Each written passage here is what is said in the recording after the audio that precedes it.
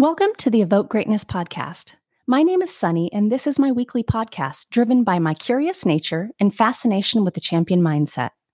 I have an insatiable hunger for growth and knowledge, and I'm dedicated to sharing the stories of myself and others and how we have navigated the journey to greatness, all while stumbling through valuable lessons along the way. I am a huge book nerd and a wee bit of a control enthusiast with an obsession for motivational coffee cups. I believe that a rising tide raises all ships, and I invite you along in this journey to evoke greatness.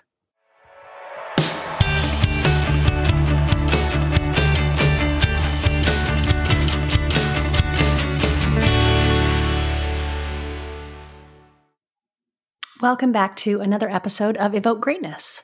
I can't help but look around the world today and just think about how crazy things are right now. And it's my hope that this will make you pause a bit the way that it did me.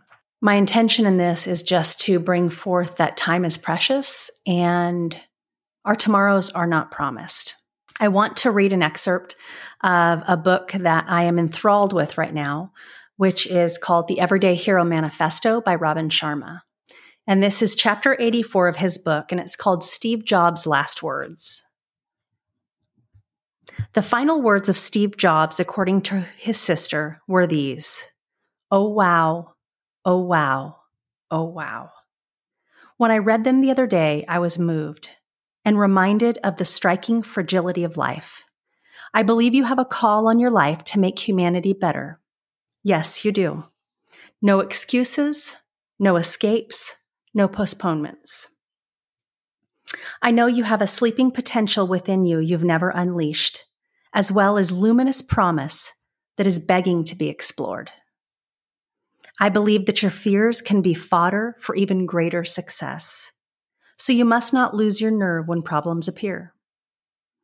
I am certain that your past has no power over your future unless you decide to let it. I feel highly confident that your life can rise into the realm of the sublime if you begin to make a few simple new choices and then follow through with triumphantly consistent commitment.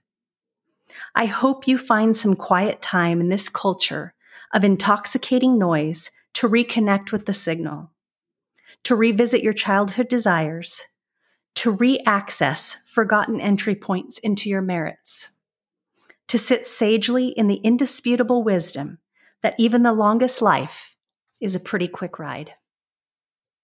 And that before you know it, you'll be ashes and dust. The road trip you and I are on goes by in a blink, you know?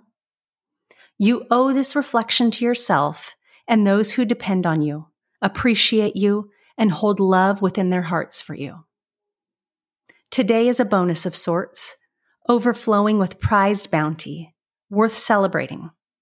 It is a gift of pure opportunity to consider the ideals you've never envisioned and to take risks you've not taken, to give the compassion you know should be given, and to take a valiant stand for an exalted way of thinking, feeling, doing, and being.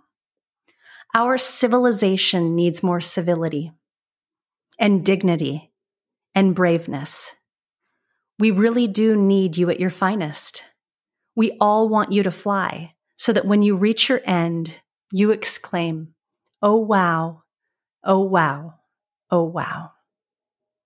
A chapter that follows this is one that I read last night right before I went to bed. And it is about the last 6 months of life, or having 6 months left to live.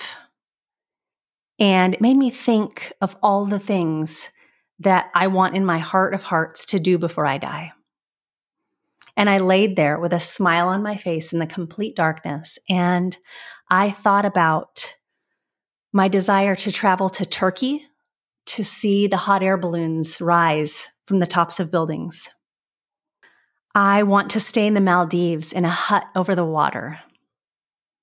I want to go eat, pray, love in Bali and bask on the beaches in Greece. And I want to drink amazing wine and eat amazing pasta while watching the sunset over Tuscany. Many people with a bucket list die with boxes unchecked every single day.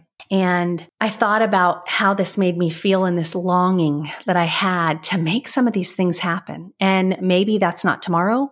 Our travel restrictions with COVID haven't, magically disappeared.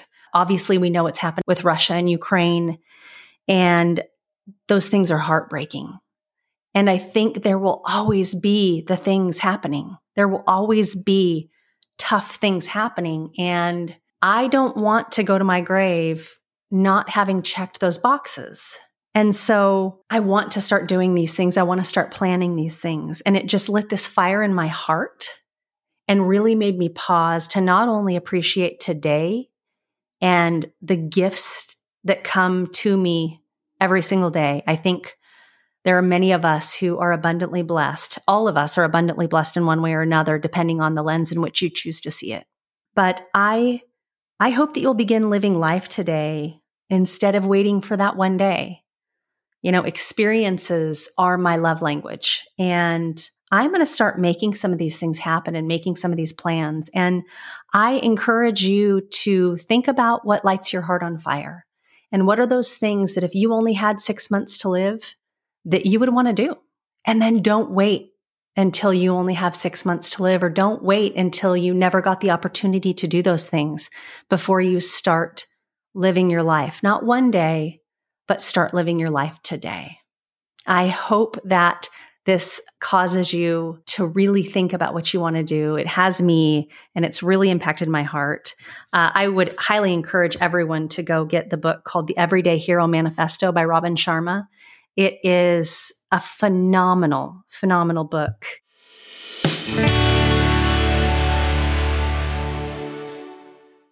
Thanks for listening today. I hope you'll stick around. If you liked this episode, will you do me a favor?